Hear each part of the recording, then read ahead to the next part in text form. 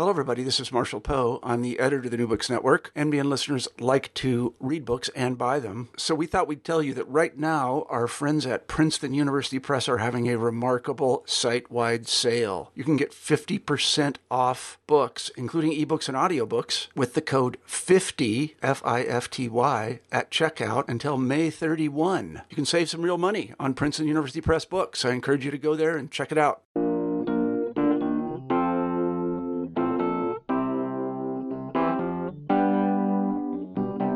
Hello there, I'm Jason Schulman, and this is New Books in Australian and New Zealand Studies. My guest today on the podcast is Amanda Walsh. She's Associate Director of Government Relations at Australian Catholic University. She's here to talk about her new book, Globalization, the State, and Regional Australia. It's published by Sydney University Press in 2018. Amanda, welcome to the show. Thank you very much for having me. It's great to have you on. So, Amanda, the first question is a simple one, but also an important one, and maybe not so simple. What is globalization? Yeah, that is a very good question, and it's both simple and really complex. And one of the things I do in the book is to try to spend as little time as possible and as practical dealing with the issue of what is globalization. And essentially, I take an economic definition. We all know that globalization has spread and crept into many aspects of our lives, but at its heart, globalization is an economic phenomenon, and so that's the take that I rely on in the book, and that enables me to then, examine events in Australian society and politics and the economy, and to look at what happens at the regional level as well. Yeah, I think most people would probably, know globalization when they see it. In the Australian context, how has Australia done, responding to and contributing to globalization? Australia, I think, has had quite an interesting journey down the path of globalization, partly because Australia was really at the vanguard of encouraging and enabling globalization back in the 1980s. So at roughly the same time that the Reagan administration in the US and the Thatcher government in the UK were really opening doors for economic neoliberalism. We had a government in Australia that was doing the same thing, although its politics were quite different. One of the interesting things about the Australian story, and you say that since the mid-1980s, successive Australian governments have contributed to globalization. This wasn't just one side of the aisle, was it? No, not at all. And one of the things that sets Australia apart is that it was a left of centre government that really paved the way for globalisation to take root in Australia. And that was the government of Bob Hawke, which was first elected in 1983. And so that meant that the Australian experience of globalisation was, in some ways, quite different to the experiences in the US and the UK. There was a much stronger emphasis in Australia on social safety nets, on ensuring a living wage, on, I suppose, easing the transition for workers and entire industries in adjusting to, some of those really big economic and industrial shocks that arrived with globalisation. So you look at Australia as a whole, and then you also have a series of more local case studies. Tell us a little bit about, why you wanted to use case studies to kind of tell your story. Why are they useful, and are there any limits to using case studies? Yeah, well, case studies were not really an option for this study. They were essential, and that's because, as I'm sure many people who deal in regional studies will know, the data sets often just don't exist for particular geographical locations, or they don't exist over time, and that's certainly the situation I faced in examining the Shoalhaven region of New South Wales. And so once I had gathered the data that was available, it was very easy to see where the gaps were. And the only way to fill those gaps was by getting out there and talking to people, selecting case studies and going to speak to people who'd worked in particular sectors or enterprises for long periods of time, and people who'd been working with them within various arms of government as well. So the case studies were essential to this book. The book couldn't have been written without the case studies and all of the people who contributed. One of the great lines in the book that you say is that, manufacturing isn't what it used to be. What's been the story of Australian manufacturing kind of over the last 3 decades? And surely China must be part of the story, no? Yeah, well, manufacturing is one of those iconic industries in any advanced economy these days, and that's certainly the case in Australia and also in the region where I conducted the case studies. I looked at agricultural manufacturing through the dairy sector. I looked at paper manufacturing and then ethanol manufacturing. But taking a larger view from across Australia, the story really has been one of decline in employment, in particular, since the 1980s, and that has come about largely because of a fall in output created by a rise in competition in developing countries, and China is the obvious example here. There are other countries that are engaged in manufacturing as well, such as India. But for Australia, China has really been a double-edged sword for Australia.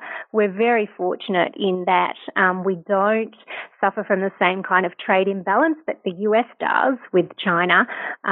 We have a good, strong two-way trade relationship. But the fact is we have lost a lot of manufacturing jobs to China since the 1980s, and particularly, in the last 15 years. Tell us a little bit about the local study that you conducted, and tell us about Shoalhaven. You have a personal connection to aspects of that story, right? Yeah, look, it is very personal, and the book came about simply as a result of me wondering fairly idly over time about the changes that I saw in the region where I grew up.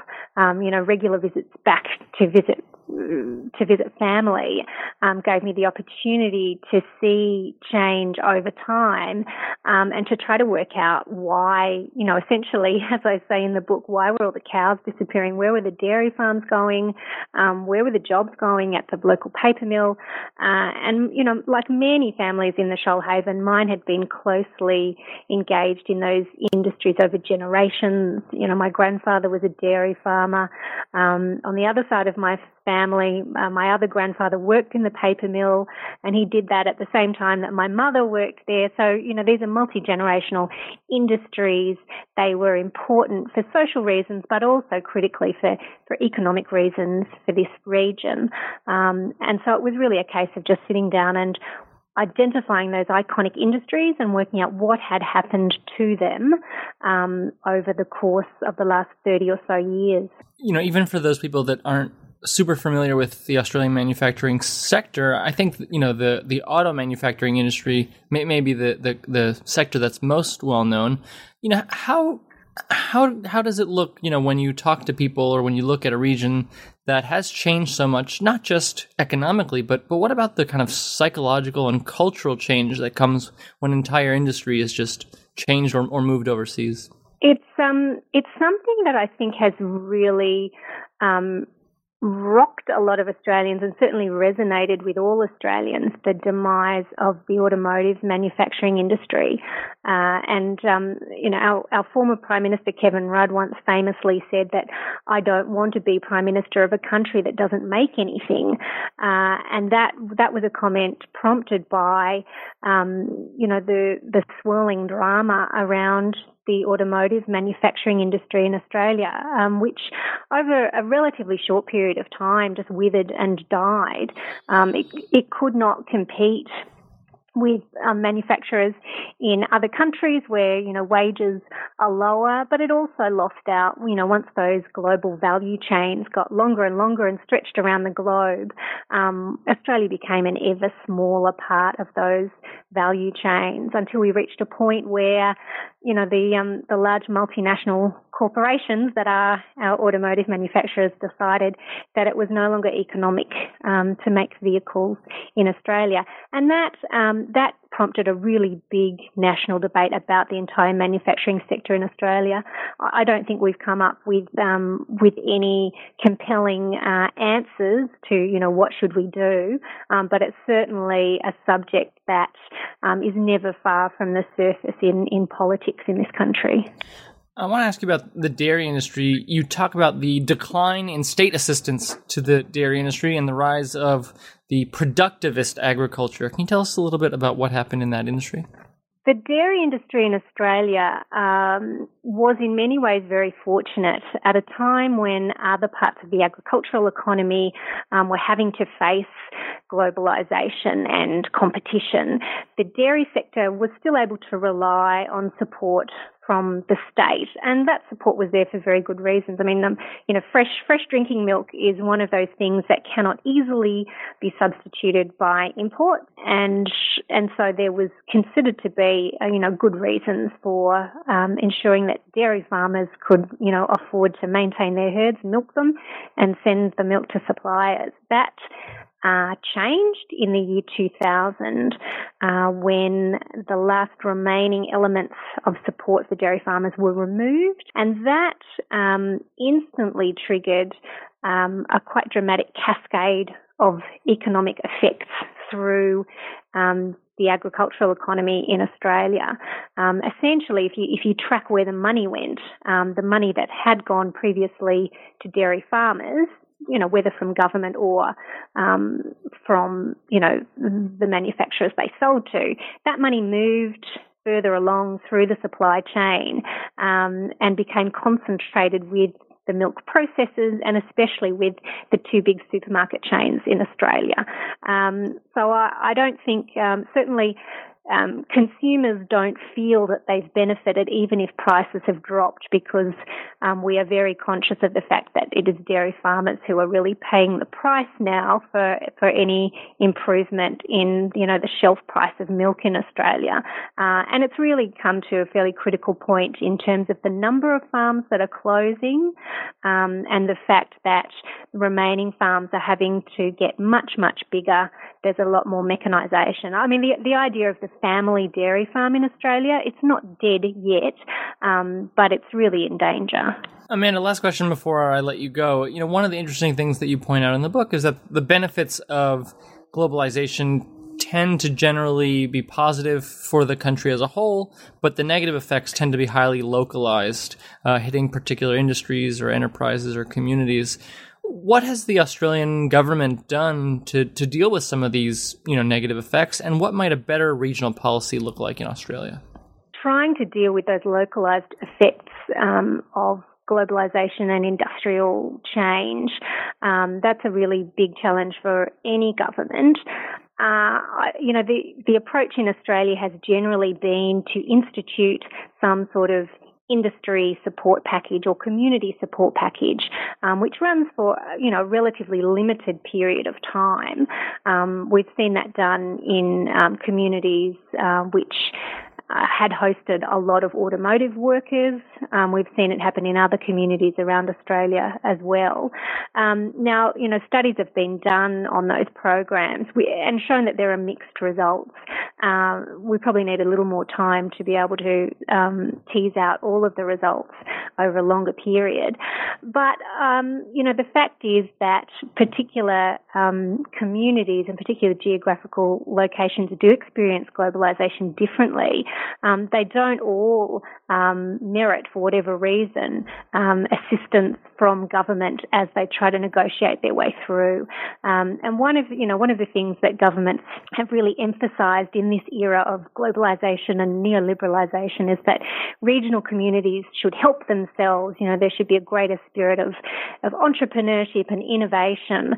And the self-help mantra can be pretty insulting to communities that, through no fault of their own, are facing really big industrial and economic shocks.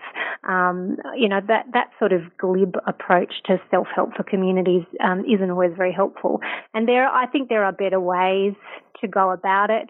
One of the things that my book urges quite strongly is that the Australian government start a white paper process, which is sort of the preeminent process that governments go through in Australia when they're tackling really large, complex problems, typically in foreign affairs, economics, trade, international security, those sorts of issues. But I think it's well past time that we took a really sophisticated look at the intersection between regional development and globalisation and came up with a much better way to support communities and industries.